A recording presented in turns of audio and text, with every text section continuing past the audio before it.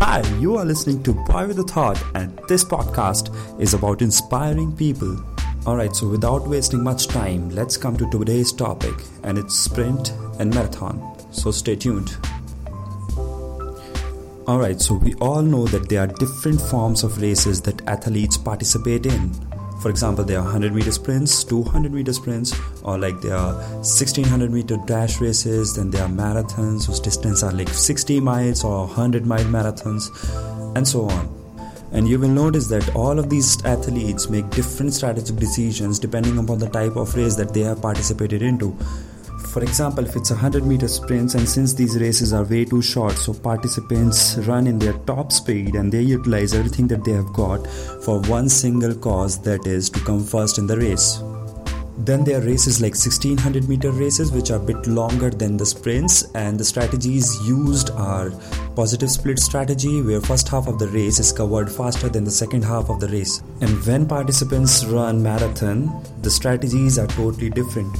For example, first few miles are run slow because of the warming up of the body, but then participants constantly evaluate their body during the race, and according to the response of the body, they make strategic decisions, and these strategic decisions help them to fulfill one single objective, that is to come first in the race. But this is not the catch of the podcast.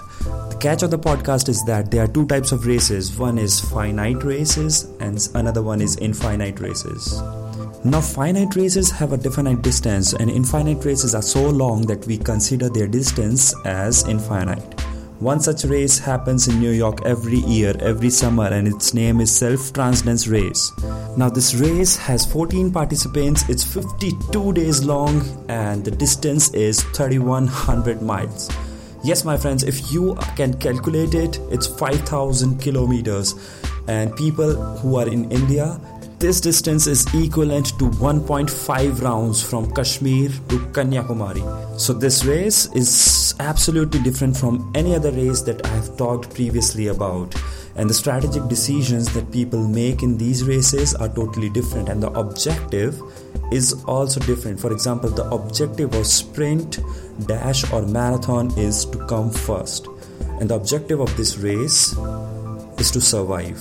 And when you will observe the athletes of self-transcendence races, you will understand that they are not so physically fit, but they are mentally very calm, composed, and they are experienced teachers or old age people of 59 years of age, and then they make this happen. And how is this possible? This exactly happens in businesses.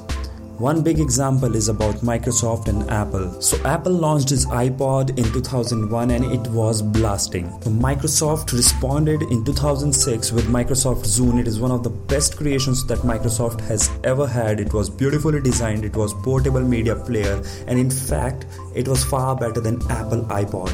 But still, Microsoft Zune discontinued in 2011 and nobody even knew about it. Now, there was one newspaper reporter who was sharing a cab with one of the senior most executives at Apple, and he, out of his curiosity, told him about Microsoft Zune, and he told that it is way better than Apple iPod. In his response, Apple executive simply said, "I have no doubt about it," and the conversation was over. You see, this is how players of infinite game respond.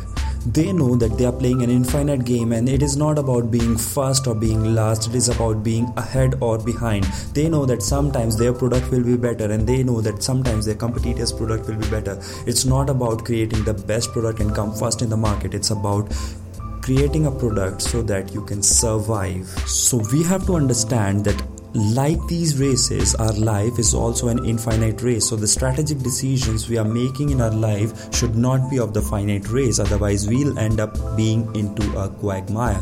So if you don't want your life to be into a quagmire, you have to stop considering life as a finite race, and you have to stop applying the strategic decisions of a finite race into an infinite race. To start worrying about what your competitors are doing, what people around you are doing, whether they are ahead of you, whether they are behind of you, it really doesn't matter.